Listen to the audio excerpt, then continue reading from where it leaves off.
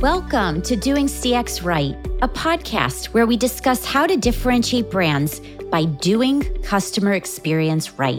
I'm your host, Stacy Sherman, an author, award-winning keynote speaker, and mentor passionate to help you humanize business and improve experiences to achieve real results. Today, I'm bringing you Max Ball, a principal analyst at Forrester and a strategic thinker who likes rolling up his sleeves and getting things done. He's a passionate CX evangelist who I've been friends with for many years and truly respect. I go to him for the latest and greatest technology recommendations and customer experience trends, and so happy to bring his knowledge to you today. During the show, we talk about the difference between customer experience, customer care, customer service, and user experience, UX. They are not all the same.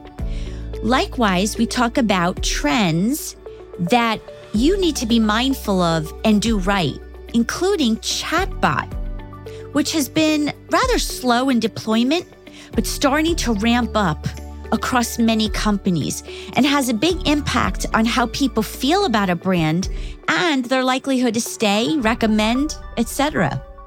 We also dive deep into artificial intelligence, AI, and how you can leverage AI to understand the voice of customer beyond surveys and improve contact center and agent efficiencies. Max shares a couple of AI platforms and solutions that you may want to look into, keeping in mind that this show is vendor agnostic. He also shares a small case study on the financial benefit of deploying AI and reducing customer friction. Before we get started, I have a request. Please share this episode with others who can benefit. Subscribe to Doing CX Right on your favorite podcast channels. Leave me a review. I read each one, and I appreciate the feedback because that is a gift. And by the way, if you want to know the latest and greatest trends and upcoming podcasts before they release, sign up for my newsletter on doingcxright.com. Now, let's get on with the show. Hello, Max Ball. Welcome to the Doing CX Right show. Stacy, hello to you. Thank you for having me. I'm so excited to be here. Well, I am so happy to have you. And we've been friends, I feel like, a very long time. And our universes keep coming together. It's a beautiful thing. Yes, I love it. Let's start off with first. Who are you? What do you do professionally? Okay. I'm Max Ball. I am now a industry analyst at Forrester, focused on the contact center. Been here a little over a year, not very much. Prior to that, 30 years, a lot more than 30 years, but I don't like to claim any longer than that. 30 years in the contact center industry, all on the vendor side, variety of roles, product marketing, product management, sales engineering, training, professional services, a variety of different companies. And why your passion around customer service and care and experiences? Why the passion? Guilt. I early on in my career, I got involved with voice response systems. And one time I went to the haircut places where it's just a factory and you walk in and the person's there and you get whoever's next available and you go sit down. And I had one of those, and the person cutting my hair, she just kind of had her little rap that she did, hi, what do you do? What do you do? And I I work on voice response systems. She's like, I hate those things. And here I am getting my hair cut. I'm like, so I know how much evil has been put into the world through bad voice response systems. And I know how good the tools can be, and that it's the difference between a good customer experience and a bad customer experience is not nearly as far as you would think it is, given the amount of bad customer experiences we have to live with. So I just really get excited at the possibility of making things better. I love that answer. And there's no reason for bad experiences. Yeah. No. Yeah. There is, but it's all bad reasons. It's being overly cost conscious and things like that. Yes. Yes. And what's a fun fact that people who work with you and know you might not know about you? All right. Well, I'm going to refer to the poster behind me, which means most people who work with me know because there's a poster right behind me. But when I was in college, actually even high school, I became a great big Deadhead, and I've been to like over 100 Grateful Dead shows. I live in the Bay Area near San Francisco, so I didn't have to tour the country very often to follow them to get to that. They play in the Bay Area all the time, or did. So I'll use that as my fun fact. Absolutely. So let's get into the heart of the show. I speak a lot, write a lot about customer experience is not the same thing as customer service. And you and I were having a conversation about this, and it is very frustrating because people are using these words interchangeably. So let's start with your perspective. What's the difference? Yeah. Oh, boy. I was going to say, don't get me started, but you've already got me started. So customer experience is a very specific domain within an enterprise. Customer experience owns typically, and obviously there's a million variations, but what, and by normal definition, customer experience owns the customer surveys, customer feedback, customer journey. That's the things that typically that organization owns directly. That organization is also an influencer. Typically there is a CXO. There's often a C-suite person responsible for customer experience, but they have a very small staff, and that staff is looking at surveys and such to get a pulse on the customers and to give feedback. They are then trying to influence customer service, absolutely. Sales, marketing, the product itself. They're responsible for the absolute whole customer service writ large, but the remit of what they own is much smaller. And it is very rarely customer service in the contact center itself. That's something they try to influence and they want to work with, but it's not the same organization. No. And I believe when you talk about the customer journey, I like to describe it as the whole journey, the whole experience of how people become aware, learn, buy, get, use, pay their bill, and get help. That's the journey. And it's proactive and it's cross-team, working together. Customer service, where you get help, is very typically reactive and a huge part of the customer journey. Because if everything else goes well, but when people can't get help and they're frustrated, it doesn't matter. The rest went well. Yeah.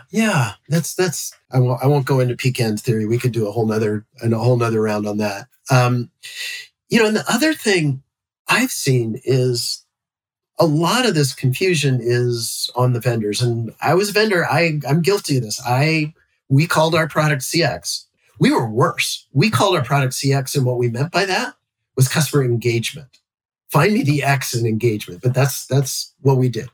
The thing I'm finding now is I've talked to some vendors who start talking about doing things that are of interest, not to the contact center, but to this customer experience team. And they don't even realize they're different buyers. So they're so wrapped up in their bad terminology that they're now not even understanding the right sales process or who they need to be selling to, which is just a real disconnection from reality. It's going to hurt them. There's some issue there. Well, I'll throw you one more issue, opportunity, you could say, is UX. UX, often I've seen an organization sit by themselves and they have such a huge impact on the customer experience. What's your thoughts on that? So it should be embedded in everything. It's interesting at Forrester, we have within the CX team, there are two of us who are analysts specific to customer service. Within that team also is a design team, people who are just looking at product design and the web design and really every element of design and all the different things that go into it. It's so critical and it's so undervalued. One of the cool things, sorry, I'm going to go an extra minute here. One of the cool things about that perspective is one of the things we've come to very strongly believe, if you look at chatbot adoption, it is slow. It is not what you would expect. And when we really look into the why of that, technology's fine. Technology does what it needs to do. But there's so many chatbots out there that are poorly designed and they're not taking advantage. They're not giving people value. And, I talked about my bad haircut. It's the same thing can happen all over again. And once you've had a bad chatbot experience, it's not like the IVR where I want to call the agent. The only way I can is to put up with the IVR. If I want to go to an agent, I don't necessarily have to go to a chatbot usually. Maybe if they're only through some sort of digital channel, I have to go through one. But for the most part, I can get around it. So what ends up happening is people put it out there as poorly designed, as a bad experience. That's it. People never go back to it. Gosh, it can be such a pain point. When you're talking about chatbot, which we're going to dive into trends, chatbot is definitely a trend. More companies are adopting it. I believe that it can be good to give people the options. Some want to talk to a human 800 number, if they can find it on the website. And others want to not talk. They want to literally be able to chat. In fact, today I called Apple. Actually, I chatted with Apple as a text messaging to set up a Genius appointment, which was lovely. I didn't feel like getting on the call. So chat is definitely a trend. And you're right, their adoption is slow.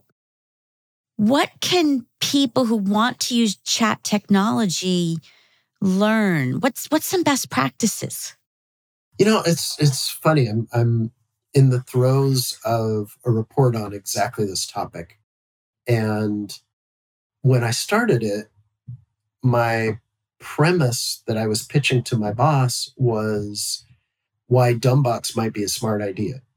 And the idea was just much of the design problem we see is, AI, we're just going to do AI. We're not going to need agents anymore. Everything's going to be solved. Just throw some AI at it. That's like somebody said, a few years ago was, I need 2 Hadoops.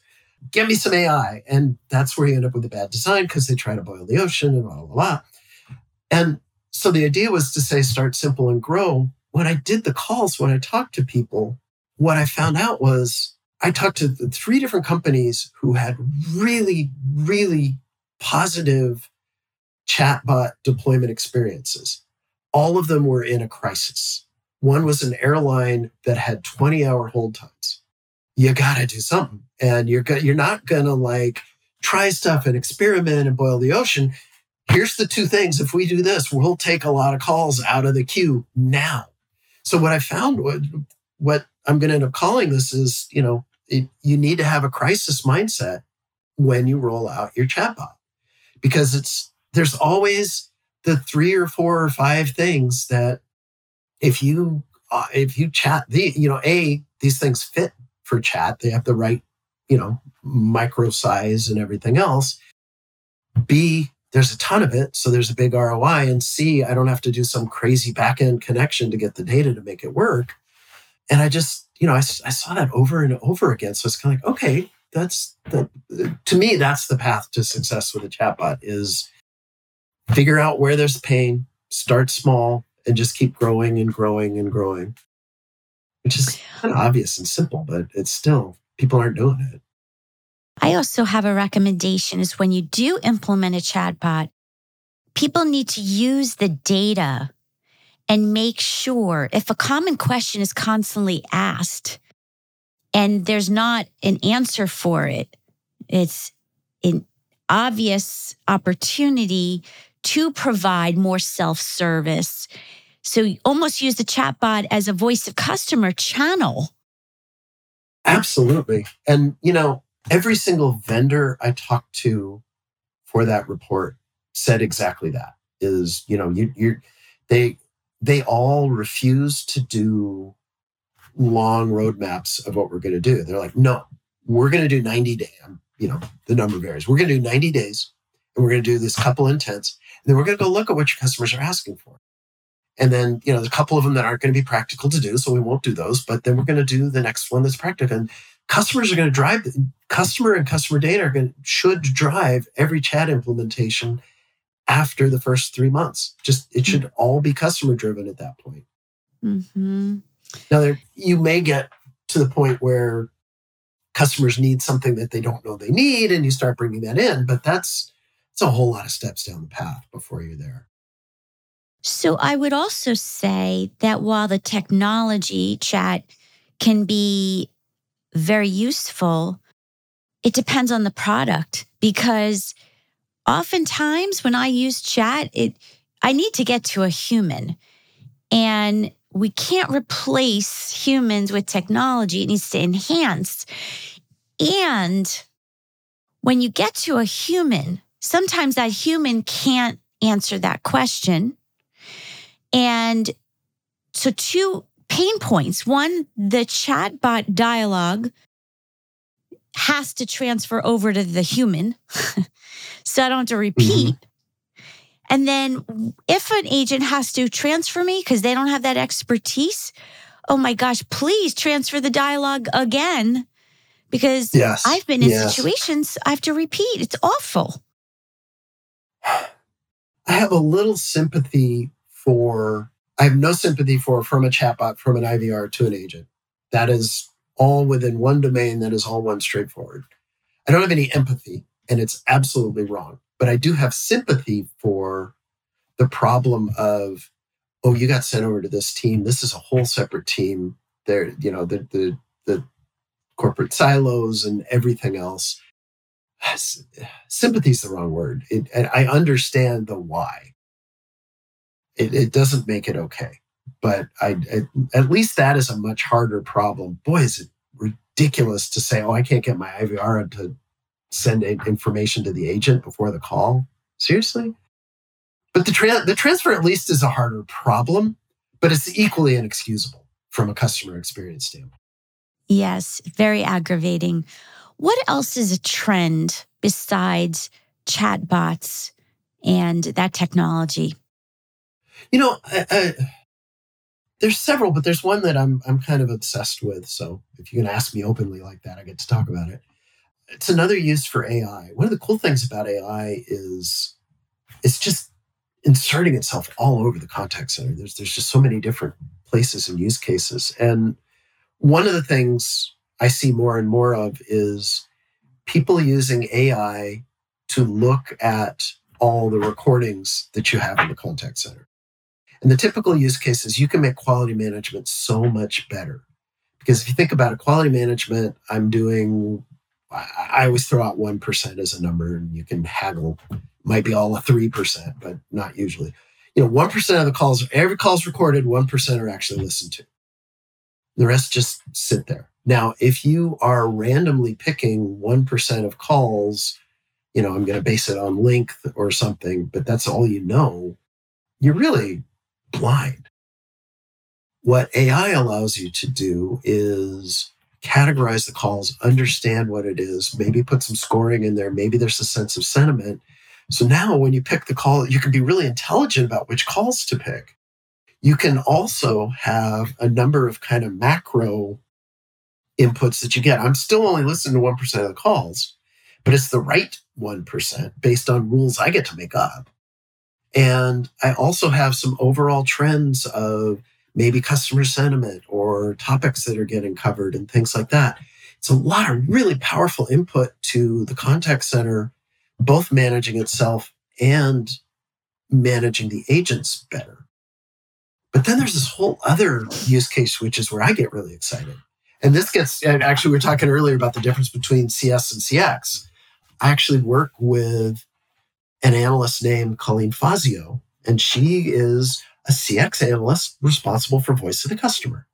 And I know people who work at Medallia. I've been in the contact center industry for time immemorial, and I was convinced I knew that space cold. I knew everything about it. And she's been adjacent to the contact center forever. And we found that the number one word we said back and forth to each other was what? We just weren't speaking the same language. They're that different of domains. So we kind of finally aligned ourselves and understood that. And what she got really excited about was customers are telling your company exactly what they think about you every day. Customer surveys, which is the number one tool that a CX team has, they suck, right? They're just not good. You get crabby people and you don't get very many, and fewer do it every day, and you have to shorten them to get them to do anything. And they're just not a good way to measure a company. Well, now with AI, these same tools I'm using to make my agent management better, I can use that to understand what's going on in the contact center. Where are there frictions in the customer journey? Where does the product break down, et cetera? Give that information to CX, and CX can go drive change to the company, which is what they are supposed to do. And it's just really interesting and exciting. If you want, I even have a specific example of where friction got taken away. Yes. And by the way, do you think, are you permitted to give an opinion on what is the best AI platforms? Because we're on the show, company agnostic. But if someone wanted to do this, where would they look? There's a variety of places to look. I think I'll keep my opinions of which ones I like better to myself, somewhat because I'm not as deep in the AI space. If it was CCaaS, I know those guys letter and verse. These I don't know as well, and I'd hate to give an impression and 6 months later go, "Oh, I didn't realize that." But there are three flavors, and probably come up with more, but I'll talk about three. One is the big CCaaS vendors, the NICE, the Genesys, the whoever. They all supply AI. They may have an underlying engine that's not theirs, but they are building out AI solutions as part of their suite. So that's one place you can go to get it and get help with that. There are then a number of AI vendors who focus on conversational intelligence. So what I would do is I would just search conversational intelligence, and the bigger players will have the more expensive ad buys, and they'll show up on the top, and you can also just see who shows up as the first list when you get past the ads. Those vendors are really, they're the strongest and the most innovative there. And then there's the, I can work with Google, and I can work with IBM, and I can work with AWS or whoever that have tools, just more generic contact center, AI tools, and I can build my own team. There's more work there. You need to have more data scientists with these other approaches. But if you've got the resources, that may be what fits your business best. Yeah. And what about your small companies, your mid-sized small companies with less budget than the big corporate giants? Are these still solutions for them? It's getting there. 10-seat contact center, no. But if I'm, 50, 100-person contact center, it's getting to the point where you can do some pretty powerful things with a, $10,000 deployment up front, and then a monthly transactional fee per instance, or they price them in different ways. But, if you're a company that can stomach 10, 20K in upfront costs and a quarter of a person to manage it ongoing, then you should go talk to these guys. You can do stuff with AI. It's a few years ago, it was $500,000 upfront, $1 million in licensing and services, but it's way, way down. So I want to get into the case study you were mentioning. Can you give me the very shortened version of how AI Okay, here we go. made it a better? Yeah. 1, 2, 3, go. Look for silence. Silence is bad in a customer service call. Mapped silence to the topic of the conversation. Found the topic of conversation that had the most silence was e-signatures. This was a financial services company. So what they did was they dug into their e-signatures product. It had really bad APIs. The process of doing an e-signature was so hard that the agents spent their whole time going like this and they couldn't talk. And they found a new vendor and they took that whole bit of friction out of the process. Oh, I like that. That is a great example. Thank you for that. So as we're getting to the end, last couple questions. One is about leadership. What's the best leadership advice you've received or given in your career? I think it's the best leadership advice I've suffered through. I have kind of an odd skill set. I'm not going to go through the minutia of it or anything, but I don't fit classically as a product manager. I don't fit classically as a product marketing person. Some of my stuff fits. I don't have a traditional skill set. But in the product marketing domain and the product management domain, I've had times where I was very successfully contributing and making a difference. And then I've had bosses who wanted me to fit into a narrow definition of what that role was.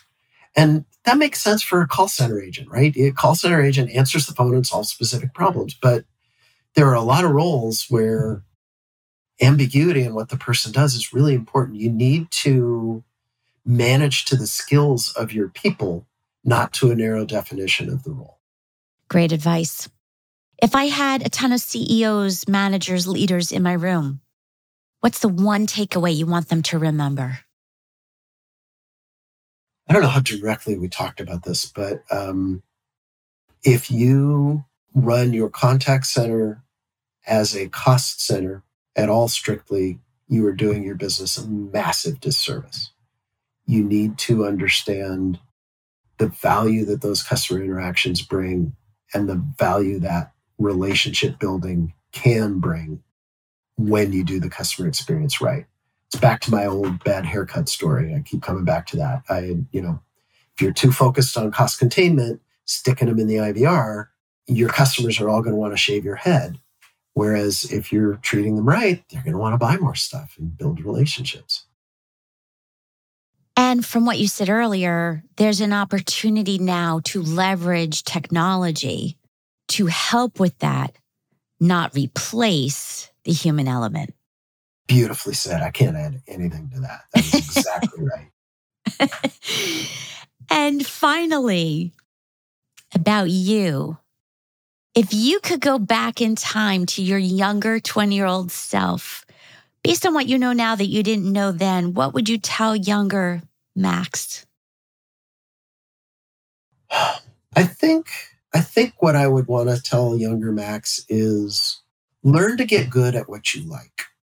Because if you do things you like, you can find a way to make money doing those. I kind of accidentally did that. I did radio in college and stuff like that. And I got to the point where I was comfortable presenting, and I didn't know that was a business skill. I didn't know that was a useful thing to have, but it ended up being, I honed skills that I liked just because it was interesting to me. And that ended up later when I didn't know what a contact center was when I was 20 years old. Art Scholler, my predecessor in my role at Forrester, used to say, nobody growing up says, I want to work in the contact center industry. But there's a whole lot of people, once they get into it, they never leave because it's so fascinating and it's so interesting and there's so much to it. So I didn't know that was out there. I think just trust, go build skills, go build abilities, and trust that you'll find a niche for that. Thank you for that. Thank you for being on my show and The Gift of You. So much insight. We could go on. And thank you for having me on your show, which to that point, people want to connect with you. Where's the best place? Well, that's certainly a good, it's a podcast called CX Therapy. Probably easiest to find it through LinkedIn or Twitter. You can also just go to YouTube and look for CX Therapy, although there's also a bicycle channel with a very similar name. So you might find that. Yeah, that's a lot of fun. And Stacey, this was so great. I really appreciate the time and the conversation. This was a lot of fun. Thank you. Appreciate you. All right. Thanks so much.